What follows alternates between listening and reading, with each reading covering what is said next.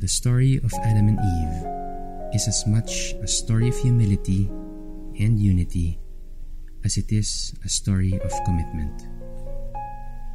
For how can a man and a woman commit to each other if they don't first think less of themselves and more of the other? How can they remain with each other if they don't consider themselves as one, not only equal, but the same? For as the passage from Genesis says, woman was made from the exact same substance as man. Unlike the other animals that God formed out of the ground, woman was bone of his bones, flesh of his flesh. So how can one be better than the other? How can one lord it over and say, "I've had it with you"? It is as if he were saying, "I'm better than you. I'm cut from a different cloth. Your imperfection is worse than mine. So let's just go our separate ways." We learn quite a bit about humility and oneness from Christ himself.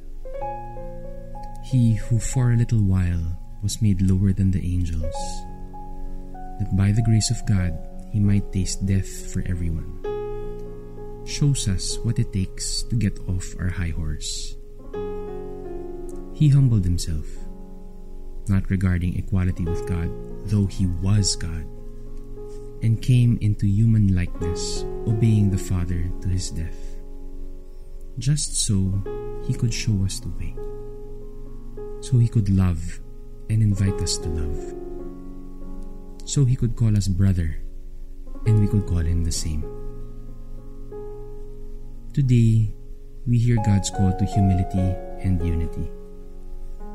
Whether in the context of married life or simply in relation to how we treat everyone else, we pray that we might, like Christ, lower ourselves. We beg God to remove all pride and remind us that we are equal and one. Our spouses are bones of our bones, flesh of our flesh. Our fellow citizens are the same as we are, and as Christ calls us brother and sister, we are invited to call everyone the same. In this humility and unity, may we learn to be more accepting of others' faults, understanding that like them, we have our own.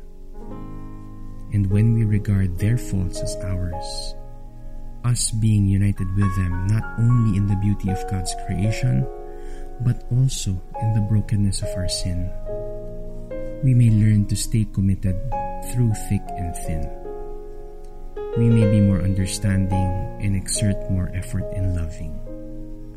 We may be more like Christ, devoting ourselves to others even when it's tough, inconvenient, or even painful. Jesus, teach me to be humble as you are. Teach me to always seek unity as you do. Help me recognize that my brethren here on earth are bone of my bone, flesh of my flesh. We are all the same and there is no room for pride in dealing with them. Help me stay committed to loving them and caring for them. Despite the challenges of loving, may I continue to do so, remembering that I must regard them as you regard me. Sinful though I am, you continue to love me. So imperfect as they are, may I continue to love them. In a special way, I pray for my spouse and I. I lift up our marriage and thank you for blessing us with unity and the fruits of a lively and happy family. Help us and all other married couples work through all the difficult times, trusting that with your love and care, we can remain united with you right in the middle. Amen.